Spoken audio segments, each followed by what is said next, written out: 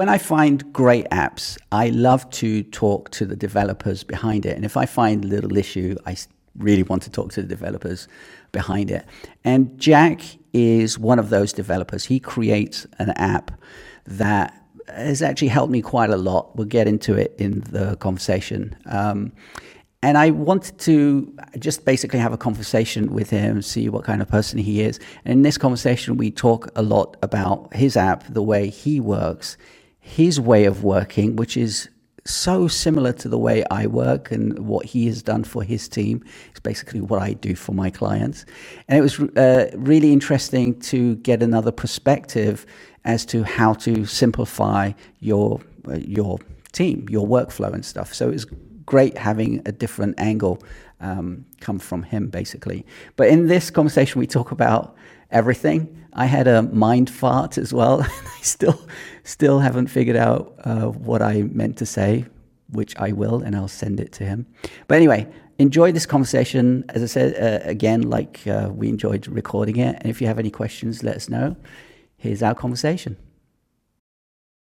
It's so funny how this whole so what actually happened, it was a time zone thing in the sense that you didn't, I don't know what happened. It was just very weird. simple. I misread the time. Right. Okay. Yeah. And I don't know if you ever get this, but like sometimes my brain is like, I'm 100% correct. It doesn't matter what someone says to me. Yeah. Oh, yeah. And you're like, oh, we have it down for an hour. And I'm like, nope, it's now. And then I suddenly realize I have to go through and realize myself. And then I realize, yeah, I'm the time zone guy and I don't know my own time zone. It happens to the best of us. I'm like that probably about 98% of the time. And that's why, you know, I always tell people, when people say, when do you have time? I usually just say, no, when do you have time? Because my time is so elastic. Mm-hmm. I can either move things around or there isn't that much stuff in, you know. But that's what I love about simplicity and how I work. But I wanted to have a chat with you mainly because of your app, not because of the things that you said on Twitter, but I loved your app. Now, when are people going to listen to this? Yeah, so last week I did a conversation with another indie developer about a product. And I love indie developers because they're ready to talk to people. And in fact, Chris from last week, who creates an app called Mogul, he started talking to his users, the customers, the people who are using his apps. And he's getting so much insight from them, which is amazing. And that's what I love about indie developers, because they do that. And that's how we met. Yeah. Yeah, right. Like exactly. That's exactly how we met. So just going straight to the user is just the best way of getting feedback. Yeah. I used to work for a startup where we didn't really speak to the users at all. So we were always guessing. Wow.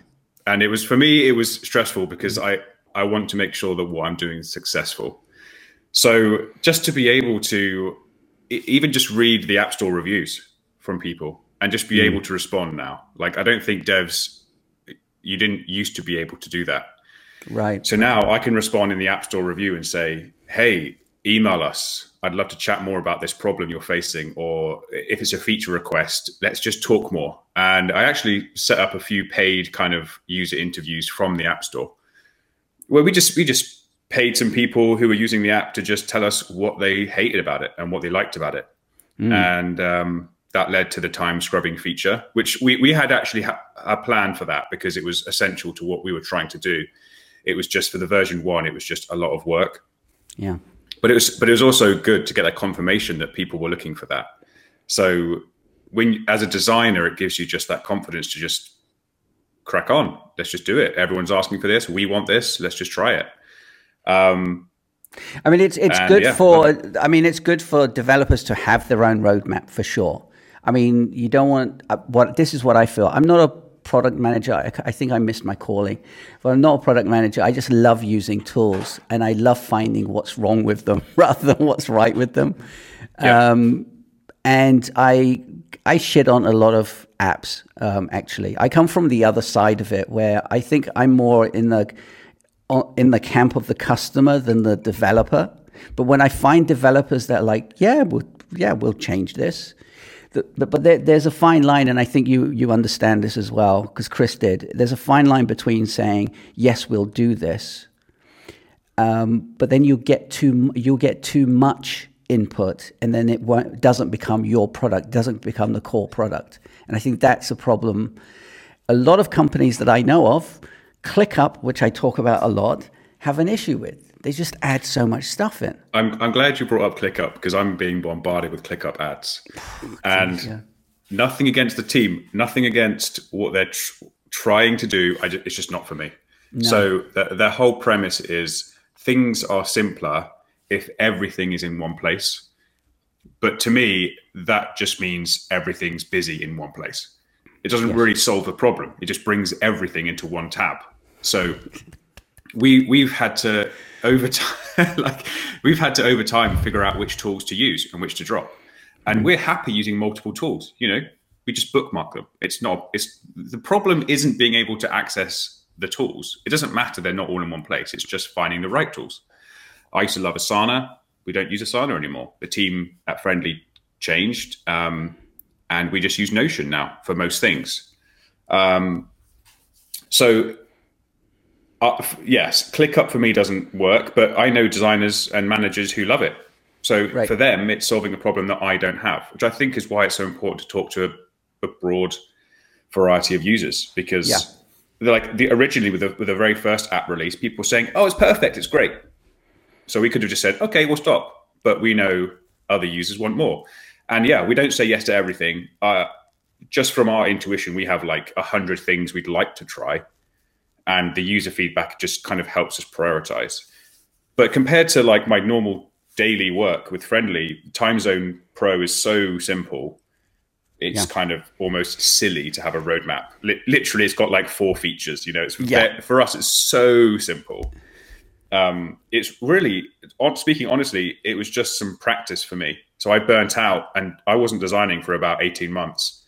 And I wanted to get back into design, but not work directly for one of our clients, because I didn't want to test out my abilities on a paying client. So I just thought, let's do an app. We had a problem with our current team that was distributed over the planet. Right. We have people in Australia, New Zealand, Canada, the US, Europe. So for us, just thinking about scheduling just a quick team call, it was nice to say, hey, what time is it for Zane when it's 9 a.m. for us here? What time is it for him in New Zealand or Australia? He's going to hate me for saying New Zealand, but don't make that mistake. But we have a designer in New Zealand as well, so this is exactly why I needed the app, because you just can't hold it all in your head, or I can't anyway. No. And a few other people, it was meant to be an internal tool. A few other people like, we'd love to have this for what we're doing. And I was like, okay, great. Checked out a lot of other time zone apps, and they tend to just have countries. So you just say, I want to add New York or add cities, but you kind of forget why you added them and who lives there. So really, it's just a contact list with their time. So simple, but it's just really useful for us. So when I first saw it, I was like, why has no one else thought about this? Because it's such a simple use case that people need. It's like, I have clients all over the place, so I put them in there. I put in people who I do these conversations with, so I know roughly, I did put you in there, which is stupid of me as well. But yeah, it's such a simple tool. That's why I loved it. And the fact that I could talk to you and say, by the way, have you thought about? And then he was like, oh yeah, let's put that in. And you put it in, and I'm like, this is all we need. We just need where this person is. For me, if it's today or tomorrow, that was the thing that I was asking for. Because plus GMT minus doesn't make sense originally, to a lot of people. Originally, you didn't want to know the time difference. You didn't care. It didn't make any, that part, of course, it's good to have. A lot of people would want it. But my use case was, well, I don't want to do math in my head. The whole point of an app and a computer is to tell me what's going on. So I thought, well, if you just said the time and whether it was today or tomorrow, because sometimes they're very close, it would make a lot more sense. Yes. So for the first version, I was totally wrong. So I was designing for Canada and the UK at first. And Right. in Canada, a couple of our designers are in Vancouver or Toronto, which are the other Right. sides of Canada. So all I wanted to do in my head was just be able to see their time difference versus me. But then I forgot about our New Zealand and Australian people who are in the next day. And at that point, you're like, you really need to have a day or today or tomorrow. Otherwise, it's like the times just looks confusing. It's like Right. 7 a.m. Wait, they're behind us now? Well, no, it's just tomorrow. But these are things that are just things that you just kind of mess up. You know, Yeah. we're just like, it's really iterative. And it's like, for me, like if it wasn't for your feedback, I'd have just carried on as we were. Right. And then you Okay, came along, it's like, oh, just can you use add tomorrow? And it's just so simple, but it makes a huge difference. So let's just do it. Yeah. You know, as designers, we can't cover everything. No. Speaking honestly, that's something I should have noticed. But it was just because I was using it with like 1 or 2 people. And now we have like 60 people on the app. It makes total sense. So as your kind of use case changes, Yes. you get to think more about features that kind of make it more universal for more use cases rather than just a very specific one that I was using, that I had at the time. So No, absolutely. Yeah. And this is why it's great for indie developers to listen, to talk to, not necessarily to add that feature in, but kind of jog your head as to kind of, oh yeah, that's a good point. I forgot about this. Or yes, yeah, I mean, that's the main reason. I mean, there's so many developers that don't listen at all. They just do their own roadmap and there's no input. And then you get this mishmash of like, why am I using this? Going back to Yes. like having an app that does everything. I used to be in that camp many, many years ago. And then when I got into doing the work that I'm doing now, I realized that the client doesn't give a rat's ass as long as the work is done and as long as they're kind of interconnected in a way. And this is another issue I have in general with computer technology. And I mean, I'm a tech guy for 30 years, but you know, the computer is there to help us out. A lot of people make a lot of apps, app makers and software designers make apps and they're effectively siloed. But then you have apps like Zapier and Instamat or whatever that come in that glue it together. But why would you need that if you know what I mean? It's kind of counterintuitive and it doesn't make sense to me because every developer works in their own little silo. And that's something that can't be fixed overnight. It just isn't. I understand that. I think the main use case for us with unifying our apps is simply for team visibility. So Right. we don't really want to have like a spreadsheet with tasks in on Google Sheets and other things in other programs. If the whole team is meant to be looking at the same thing, Notion solved that for us. I could link some databases in and only give the team the information they needed to see. So that's why we love Notion, is because I can bring in a linked database and say, my team don't need to see that information. I just won't show it to them. So it's almost like all these apps that bring stuff together are showing the team too much. We don't want that. It kind of doesn't help with productivity. No. So that's what I love most about Notion, is kind of the power of being able to set it up for your team, because it's a really kind of universal application that you can use for so many different things. Like you could use it for building a house, you could use it for managing your family. That's what I love about it. So yeah, I think going back to when I was doing the user interviews, I made the mistake at first of asking them, hey, what would you like to see? What kind of features would you like? You know, kind of like I was a waiter at a restaurant. Right. And it kind of led to just like a lack of understanding on my side, because I couldn't figure out why they were asking for these things. The way I was posing the question didn't kind of encourage them to answer like that. So I started to say, what do you do? Who do you work with? What's tricky right now?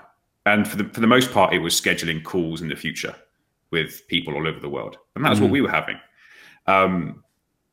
And we just start a conversation from that point, rather than from the menu of features that we could just say, let's try all of these. So I just really enjoyed it, because it just gives me ammunition as a designer to say, we know this is either going towards solving for this use case or it's moving away.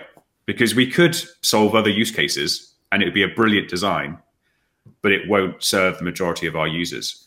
And because it's a paid app, I kind of want it to feel like we care about it, because we do. Of course. There are other apps that there is another one or two apps that do what we do, but they're restricted in like where you can view them. So I think one of them's just on Mac or just on Android or something. Right.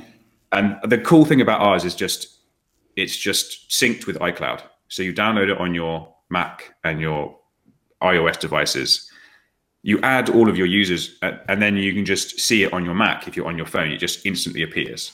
Yeah. And this was just a really nice feature for us, because we didn't want to add things everywhere. And the point where we're thinking, we could actually turn it into a company. We've had companies come to us and say, what we would like is the ability for one person at our company to sign in, create all of the contacts, and then invite different teams, like a seat, pay per seat plan. So only one person sets this all up, and then you just invite your design team, and the design team get the app, and they haven't got to add everyone all over again. It's just a huge waste of time. So, yeah, and you'll be able to like set permissions. The design team only need to see these clients, the devs only need to see these clients, etc. But with that, you'd have to have your own cloud service. You wouldn't be able to do it. It would be a lot of work. So right now, it's super simple. It works really well. We kind of did like a halfway house feature where we allowed users to export a file from the Mac app. Right. It's kind of hidden right now, but you can import a file from a friend and it just populates all of the same contacts that they have as well. So it's good for teams. It saves us from having to bother with user accounts and setting up billing and all this legal stuff. Because right now we don't collect any personal data. No. Our privacy policy is literally just, we don't collect your data. It's so nice. Like, I think people want that. Especially in recent times. Oh, wow. Even on my website, it's simple. I don't have any cookie things, because it's like, what do I collect? There's nothing I collect. I don't have any. I have Fathom instead of Google. I stay away from Google. I mean, yeah, all that stuff is a pain. The simpler, the better. The simpler, the better. That's the whole. Yes, I think like I was very like you when I was on my own solo. And I try to keep the simplicity in mind when you bring on a team. There are just some things you have to have that I wouldn't have before, like time tracking for the team. Like, as managers, how do we make sure that we're kind of meeting the retainer hours we have set with our clients? We can't just rely on pen and paper. And so there are some apps that, like, we use Harvest for time tracking, which does exactly what we need to do. We use like 2 of the features. We are happy to pay for it. It keeps the managers really happy. But yeah, we don't want an app that brings it together and keeps time tracking on the screen when we're not in the time tracking mode. We want to just put that away. Close the tab, we don't need that right now. So I'm so glad you said that, because a lot of people want that one app that does everything. As you say, it doesn't exist. And the thing is, a lot of these one-shot apps, one app that does everything, they don't do those individual things well at all. So it's a great idea. It's a fantastic, Valhalla of software, but it just doesn't work, because it doesn't do the to-dos that well. It doesn't take notes too well. It doesn't do time tracking. And I love the idea, and I've said this to people before, it's like Photoshop. Now, I don't know anyone, pro or not, that uses 100% of Photoshop. It's just impossible. There's just no way. Yeah. I think I've used Photoshop since the one before CS1, whichever one that was. Right. And you learn something every time you open the program. Exactly. So the point is, these software, you don't have to use all of the features. right? You just get the features that you get the software that you need, the features that you need, like you do with Harvest. You use one or two parts of it. Just because you're paying X amount per month doesn't mean that you have to use absolutely everything, everything about it. And this is the fight I have with my clients, because they're like, oh, what? I got to spend 20 euros for this and then 15 euros for that. And but I'm like, yeah, but how much time is it saving you? Thank you. We don't realize these days how cheap and easy we have it. Like really, we have like 20 designers on the team. Our Figma bill's about $300 a month.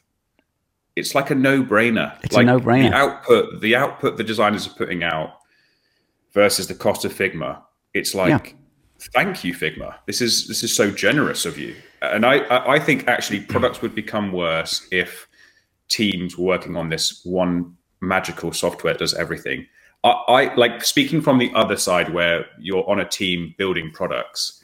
What you really want and what leads to good products is a very small and efficient team focused on one or two problems, getting paid really well. So if you find a team that's putting out a product that you love, pay for it. You're supporting them and their families. You don't need to be paying for inefficient companies trying to do everything poorly. Pay for the ones that you love, that do things really well, and hopefully they can keep going. Like I'm more than happy to pay for the services we use that save us time. It's the time factor. It's not anything else. It's not features. It's nothing to do with that. What people need to understand is that it doesn't matter how much I used to, and there's a reason why I moved, but Basecamp on my own, $100. I don't mind paying $100. Don't mind at all, because it's a fantastic product and I use it the way I moved over to something else, but that's not because of money or anything. It's just the other thing worked out better. So it doesn't matter the cost. It matters how much time you're saving, the ease of use of it, how I'm getting clients in to that product, because I work on my own and I need clients to see certain documents. So what's the easiest way for them to do it? Not necessarily me, but for them to do it. And I always look at the user experience for my clients more so than me. And then I look at how easy is it for me. And that's how I choose the tools, basically. And that's how I choose the tools for my clients when I work with them. It's interesting, like the pricing, the psychology behind the pricing was something that I only had to think about when we were putting TimeZone Pro on the App Store. And I just couldn't decide how to do this. Should we do a free app with pay this much a month to unlock a color theme? Right. It didn't seem like good value to me. I just thought let's just throw it out for a $5. And I'm glad we did that, because we actually attracted really, really kind of productive reviews to the App Store. I think if we put it out for free, we would be plagued by loads of reviews kind of saying this isn't doing what we're thinking it's supposed to do. We want this and that. And I hate free. I hate free. In fact, I think everyone should start hating free, because free isn't free. Free, you're paying for it somehow, whether it's with time, with that lack of features, no support. Support is a huge thing for certain software. Free is the scourge of the internet. I don't do... I put content out for free because I just like doing this stuff. That to me isn't work. But I don't have lead magnets. I hate I tried it, don't like it. There's no point to it. Free is the scourge of the internet. I enjoy a 30-day free trial and then paying for it when I realize this has changed our life. So Harvest was like that. There are some apps, I love Asana, but Asana is free to start. And then they bother you with upgrade for this feature you were trying to use that you can't. And I would happily have paid for it at the start, but now I just feel frustrated because I can't do what I was expecting to be able to do. So I think the best model is let your users try everything, fall in love with it. Of course they're going to want to pay. If you think it's that good, give it to them for free. Give them everything for free. Yes. And then say, if we want to continue, pay us. It's a no-brainer. I just think they're nickel and diming. This is the thing. Yeah, this is the problem with some software companies, that it's like with Asana as well. They used to have minimum 5 users. Now it's minimum of 2 users. And then you can't do this, you can't do that. And if you want this, you have to upgrade to this. I'm like, Jesus Christ, it's software. Just give it out. Just give it out. Have one price, like Basecamp does, effectively, and be done with it. And the problem is when you do it like how Asana does it, and it's not just Asana, other companies do it, is that they get used by massive multinational companies. And when you're spending, I don't know, $5,000, $10,000 a month, and you're one of these big companies, you're dictating how the software should be. Mm. And that's to the detriment of everyone else using it, which is probably the majority, actually. And that's a problem I find with a lot of software. And I think also, like, going on from that, when you have the model of features hidden behind a paywall, as designers, your focus is designing features that people feel like they need to have, but can't get access to. It fills you with this kind of, okay, I guess I'll have to pay for this. It's a horrible feeling. Whereas if you're designing on a team where you get paid monthly for everything, you're going to try and design everything to a standard that's like, I want to just give the users what they're paying for, rather than focusing on the premium features at the detriment of the free features that no one pays for. Why would we focus on that? No one's paying for it. It doesn't make us any money. No. So it's true. I think like the pricing model also affects how your actual design team works as well. It's not just how many users sign up. No, the other thing with pricing is I don't mind paying monthly for any software as long as I'm saving time. That's the way I see it. As a lot of people who went batshit crazy when certain apps went monthly, right? Adobe. So Adobe's one.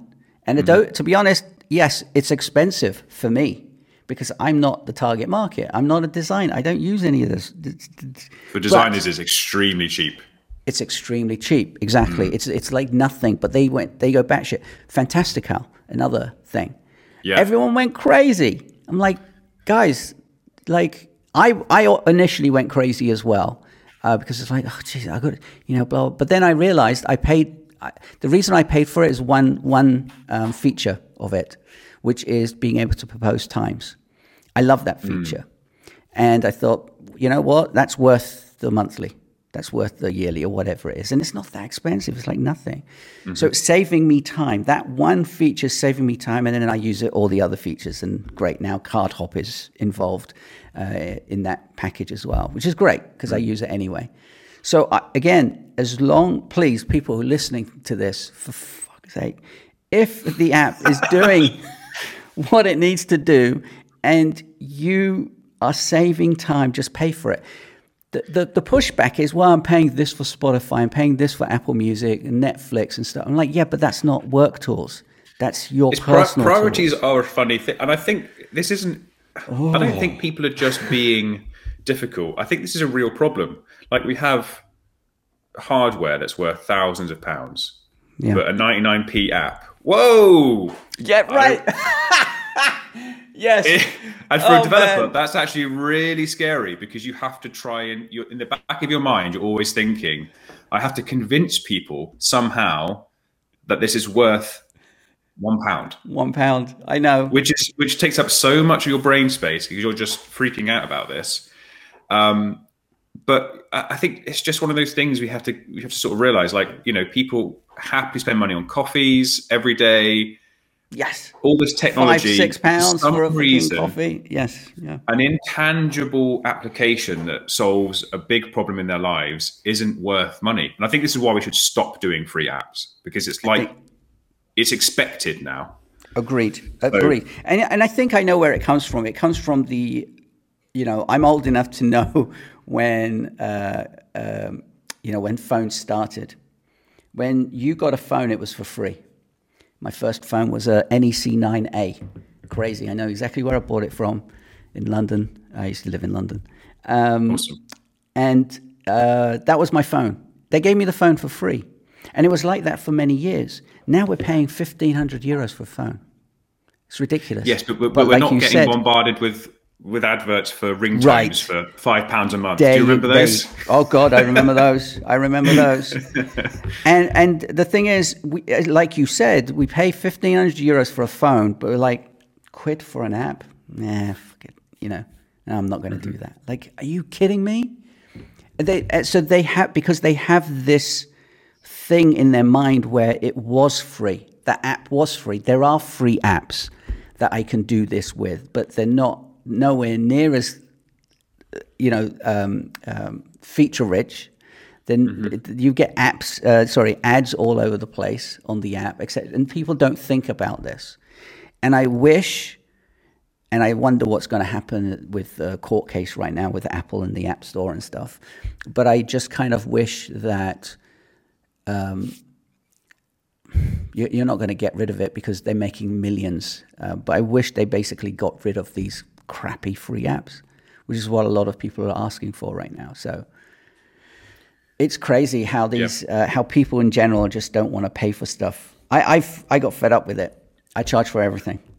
or people pay for things that I can't believe. There are things like Call of Duty, I think, makes billions on microtransactions for skins. So people do value stuff. It's just they value questionable stuff. It's like, I have a skin for my character. Here, take £7. Yeah. I think it's just all about priorities and what people like. And a lot of the App Store kind of users aren't in the, you know, they're not designers or developers. They're just, you know, they're just users, Mark down the road who just wants to use a phone, download a few apps, and have fun.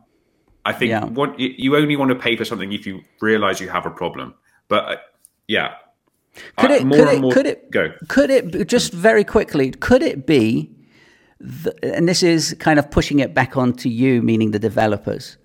Could it be literally because you know what your app does and the things, you know, that it's trying to fix.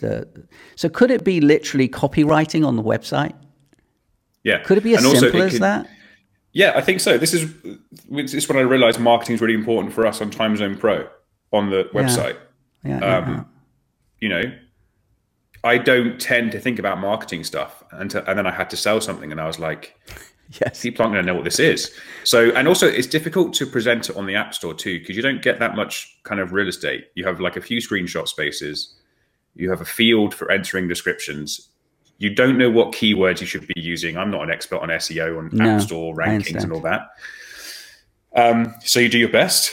You watch the, you watch the trends on your analytics, and you just pretend to know what it all means, and just ask people, "Hey, check out this site that we put together. What do you think it does? You know, is this useful to you? Would you pay for it?" Some people couldn't care less. Some people, you know, love it, and then they share it with their friends like it's a viral thing. Like, I've shared it with so many people you wouldn't believe, and the reason is because it is the best marketing. And the reason why I share it is not because of you and making money for you and your family. It's because it's a good fucking app. It's something that works, and I will, you know, clap as hard as I can for when I find an app that does that, and I do it all the time. And it's like I stopped using Zoom about 8 months ago, even though I had it for I'm paying for it. And I use Around. And why do I use Around? Because it just works. It does exactly what I want it to do, and it's really great for my clients. And people are like, no, Zoom is good, and use Zoom. And I'm like, I use what I want. I want to know how Zoom did this. So my grandma will know what Zoom is, but not Around. And what's funny is my grandma goes on Zoom, and the first question is, how do I use this? But she just thinks Zoom is the only way to do it. Because we used Around for a while too, because when we were using Figma, you want to be watching people's floating heads while you're talking about stuff. And that was the feature that we loved. But then we found that feature only works on the desktop app. And a few of our design team weren't even downloading it. They were just doing it in like the browser or something, and it wasn't working. And then my mirrorless camera didn't work with it. So that's something else you have to watch out for as a developer, is that these problems don't creep in. As you're trying to solve something, you're not causing more problems and more frustration. Yes. Oh, yeah. And then that's just the nature of it. That's why it's just so important to just be kind of in that product, using it every day, trying to break it, trying to feel frustrated so that you can fix those frustrations. Just a lack of frustrations, even if the product's ugly and doesn't really do much, a lack of frustrations will make it feel like it's been well designed. And honestly, it has. If you can get rid of all those frustrations, that's the hardest part, I think. So yeah, I always say, important. Yeah, absolutely. I mean, when I say to my clients, and in fact, I've written on my website, you should basically have no friction between you and the work, you and the client. And if you have those frictions, they need to be fixed. And if you fix those frictions, like I have for my own business, I work like 3 hours a day, 4 hours a day.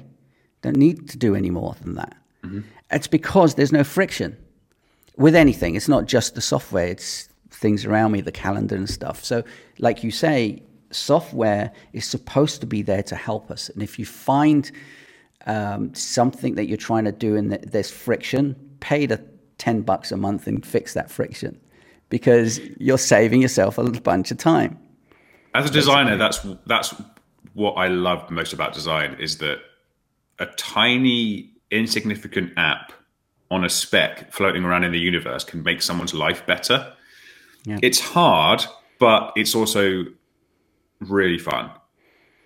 So that's why I want to find the next problem that is yet to be solved. Because as designers, we also think, oh, everything's already been solved. You know, that there's so many tech co's out there doing stuff. There must be nothing wrong. But if you ask a friend to open their computer, their laptop, and they'll complain about something. Oh yeah. So I think there's always going to be stuff to solve, which is just exciting. But yeah, I mean, my job is basically trying to find the right software, the right workflow for that person. And so I see a lot of software.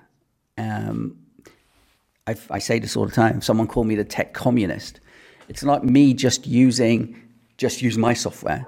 No, if you need to use ClickUp for a specific thing, just because I don't like it doesn't mean you can't use it. I don't like Notion. It's a great app. I don't like it, meaning it doesn't fit for me. There's no reason for me to use it. But it's actually a great app. It just does too much. And if you just give it to an end user who isn't tech savvy, they ain't going to use it. Like, what the hell is this? Good luck. And if something goes wrong, you're on that phone or you're remoting trying to fix that thing. So I stick away from those kind of apps for my clients. Yeah. But yeah, it's finding the right solution for you or your team to make it work simply so you can only work 3 hours a day. I love it.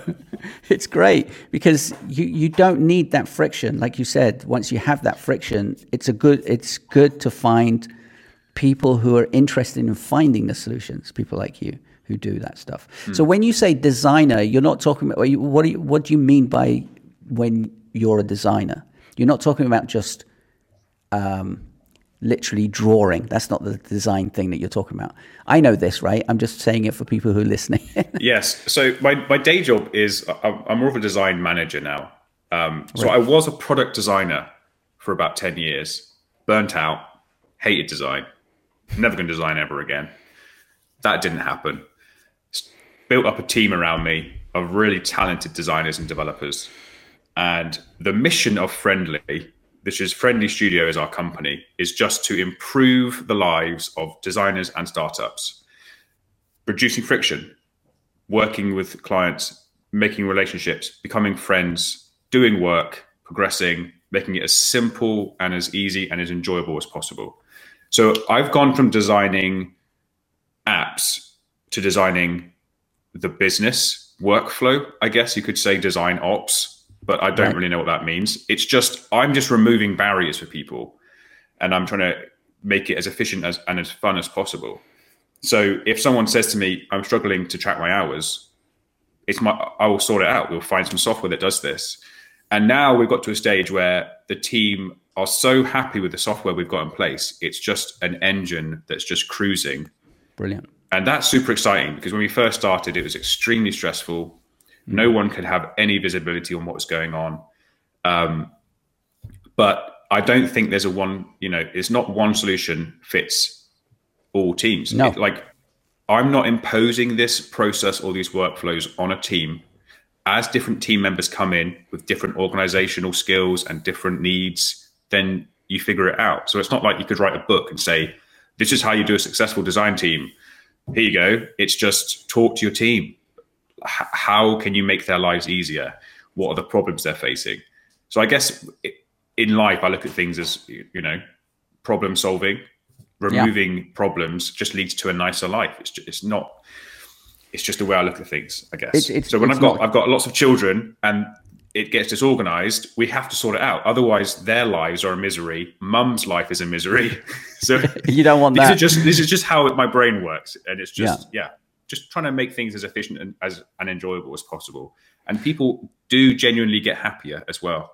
When you look back at the first time, the designers were quite stressed. We couldn't figure out where we were spending time. Now designers are so happy they can just focus on their work, knowing that software is working for them.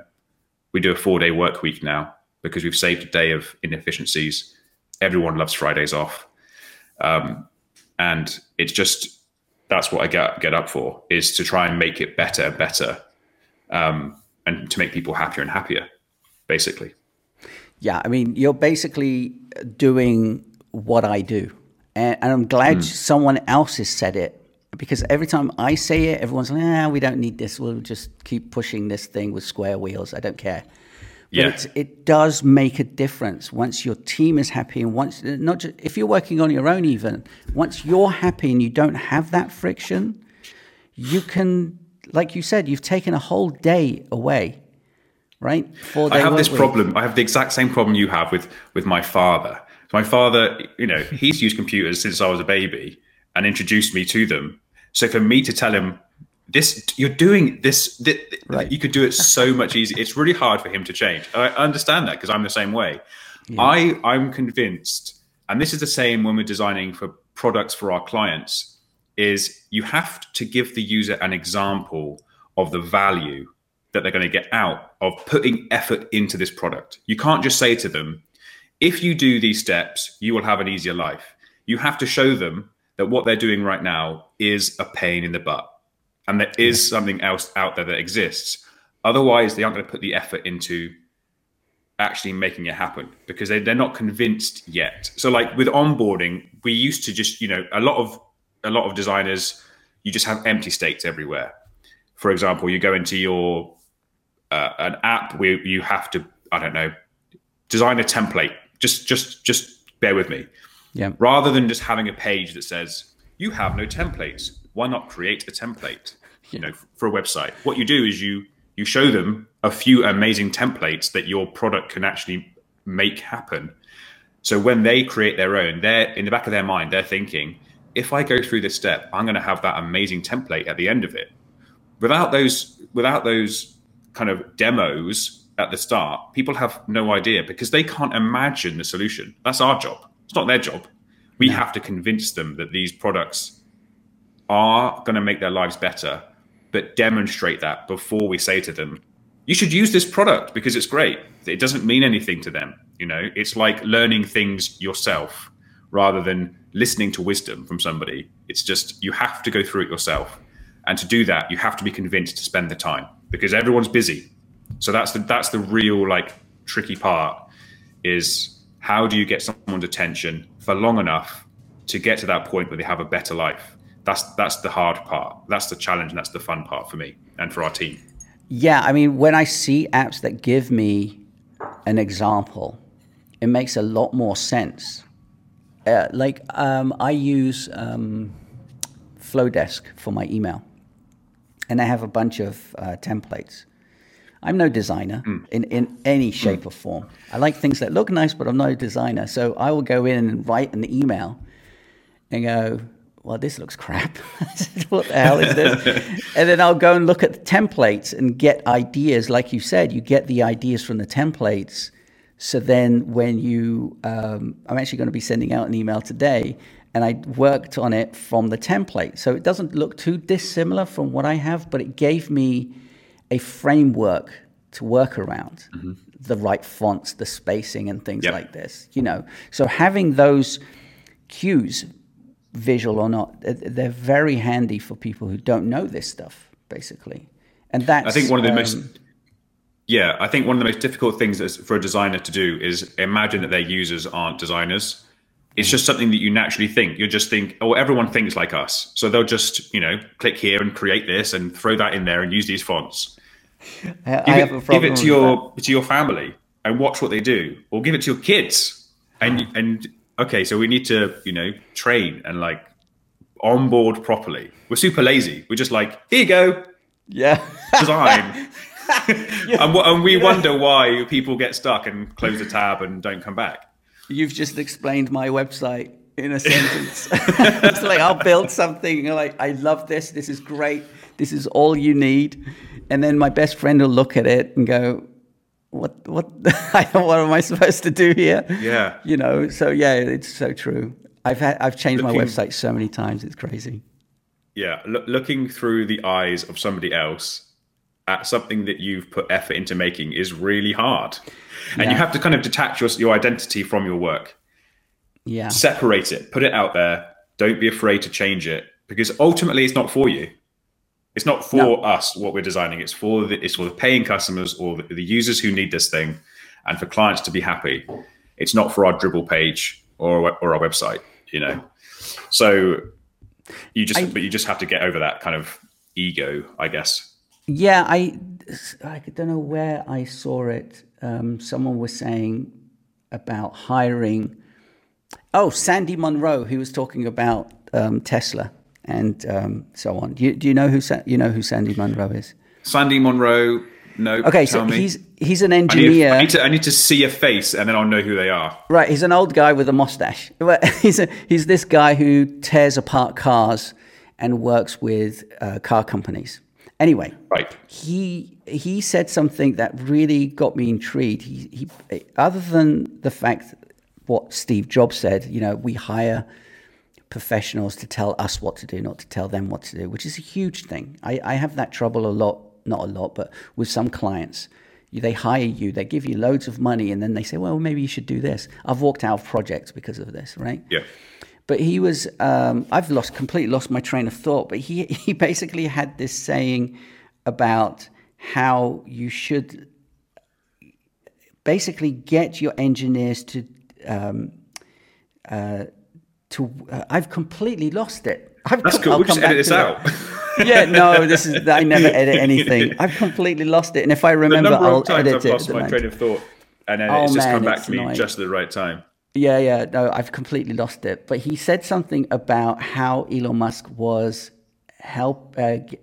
oh God, it's gone. It's gone. Forget it. It'll come back. Yeah, the weather's good today. It is. Yeah. I completely lost it is here. You're in, did you say the Netherlands? I'm in Amsterdam. Yeah, I'm in Amsterdam. And actually, you know what? The sun is coming out. This conversation's gone into a tangent, but that's pretty good. Nice. But do you have a lot of electric cars over there, right? There's good incentives. There are actually. Yeah, there are. I've put my order in for the Cybertruck, so I'm waiting for that. Are you serious? Yeah. Oh, God, yeah. Okay, wow. Wow. I can't wait for this thing to come. I cannot wait. That design is polarizing. Yeah, it is, definitely. I saw it, and I have a big American truck. I actually bought, when I was living there, I had one, and I brought it over. And I love big Tonka toy type things, right? Mine is from 1989. What is it? And it's a Chevy Blazer. Okay. 1989 Chevy Blazer. It's in original condition. I love this thing. And when that thing came out, I was like, yeah. I really was like, you're like my dad. He went to America and he's like sat in these big V8s. Yeah. Compared to UK trucks. Yeah. Like the big UK trucks here are tiny for the trucks over there. Yeah. Ridiculous. Yeah. No, I when I saw it come up stage, because I was watching it live, I was like, and I found it accidentally because it's like Tesla revealing. I'm like, I don't follow Tesla. I don't share. I don't have shares or anything. And I was like, let me watch this. And I saw it. I was like, what the is that? This is so cool. And it took me a week to decide to whether I should order one or not. So like a week later, or a week and a half later, I was like, $100. I'm just going to order one. I love that Tesla have that. They have that something where they can throw metal balls at the window and break them. Yeah. And I know. I think it's because they're authentic. Like Elon's like, oh, okay. What was it? Was it the Faraday car where they were like trying to show that it can be opened from the outside and it didn't work, and it was super awkward, and it was just like it was bad. But with Tesla, I think it's just you just have to be authentic and say, oh, yeah, we make mistakes. I just imagine they didn't fit bulletproof windows to that model. No, they did.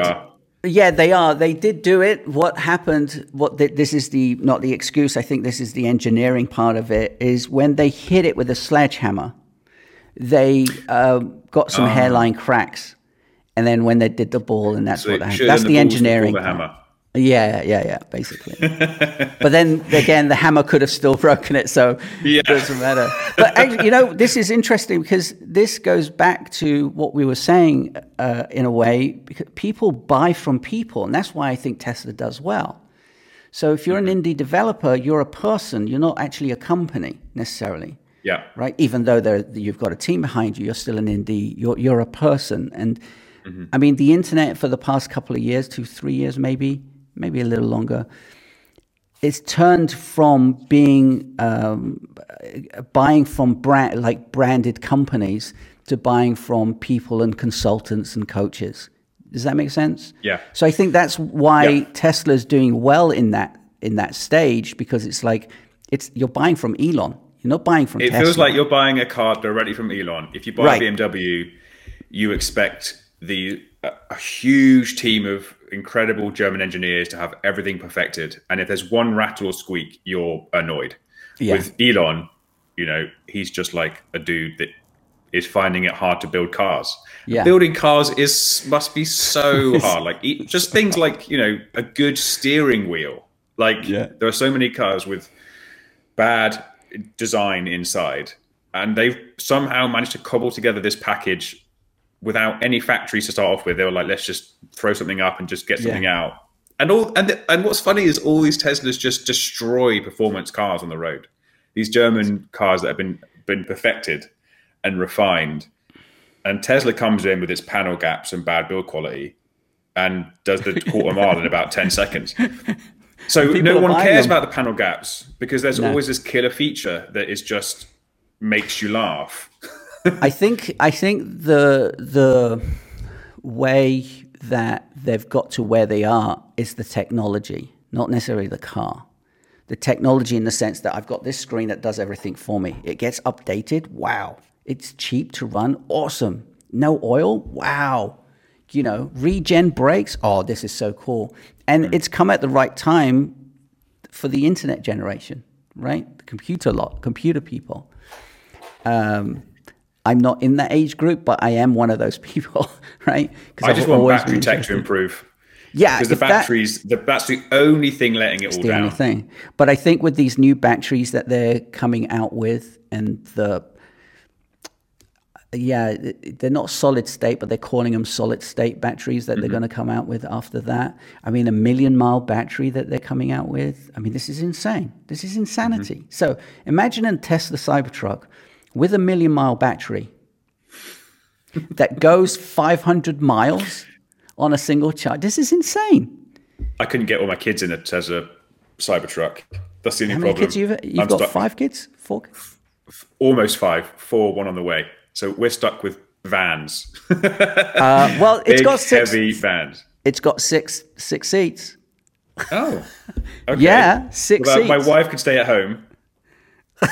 We've got a family of 7 soon, dude. Listen, two of the youngest can go in the boot. It's big enough. Just put a couple of seats in there. Do you remember those Volvo rear-facing seats they used to have? Yeah. Yes. I used to love those, but I think now they're like a kind of health and safety nightmare. But Tesla do that, don't they? They have those 2 tiny seats in the back somehow. The Y, I think it's the Y that they do that does it, or the new I don't know, whatever. But you have 5 kids. How do you have time for? I mean, you're so organized. Yeah, right. Exactly. It's so organized. I don't know, to be honest. I mean, we obviously didn't start with 5. You start with 1 Sure. and you figure it out. Yes. And every kid is different. You can't. I thought we'd programmed Josh our first perfectly, and we just used that program on Olivia and Elijah. But they for some reason they're not compatible. Use the word they're program. not compatible with the programming. What's wrong with them? So, yeah, you just have to again, I was raised in quite a strict family. We didn't have user feedback sessions when I was a kid. We have user feedback sessions with the kids. Hey, Josh, what is frustrating you right now? Let's solve it. Yeah. They have so many ideas. Like our kids are all they're 9, 7, 4, and 1. I won't show you this. I won't show this to your wife. You're thinking like she'd be impressed with that. Okay. I usually have to ask her how old they are. And they contribute. It isn't like they're just a drain on our resources. They contribute to the family. And like Josh is already in Figma. He's already getting into it. Oh, he is? So wow. That's awesome. That's what I love to see is products where kids can use them. Yeah. And we have this photo of Josh actually with he's lying on the floor with one of those kind of like toy car things, like a plastic colorful toy with like indicators and a horn, and then an iPad to the right of him. He doesn't care about this toy. He's just focused on the iPad. He's just tapping around. And I love technology that kids can just access. The iPad has done a lot for that. A lot for that. It's crazy the amount of, I mean, even the iPhone, when kids pick them up, they instinctively know what to do with it. I mean, we had Etch-a-Sketch when we were younger. Etch-a-Sketch. Oh, what nightmare. Yeah, someone was saying, if we pretend to go on a phone call, we do this with our hand. If kids go on a phone call, they do this with their hand. Yes. Okay. I can't wait to see what they get up to in 10, 15 years' time. Like what's going to be happening and what they're going to be creating. They'll be like this. Yeah. No, they'll just be like this. Talking. It'll just be completely invisible. Yeah. I know, they'll be like, Dad, can I have those headphones now? Because I can talk to my mate Billy or whatever. Wow. Anyway, hey, it's been an awesome chat. We've been from one end of the spectrum to the other, and me forgetting what I was going to say, and I still can't remember. I really want to know now. You have to tweet me later. I will, absolutely. I'm going to re-watch that video because I watched it yesterday, for goodness sake, and I've completely forgotten it. What he was saying. I'll find it and I'll send it to you. But cool. Thanks again. Really interesting having a chat, especially the first time we've met as well. I know. It's great to meet you, dude. Have a great weekend. You too, man. Take care. Ciao. Speak soon. Cheers. Bye-bye.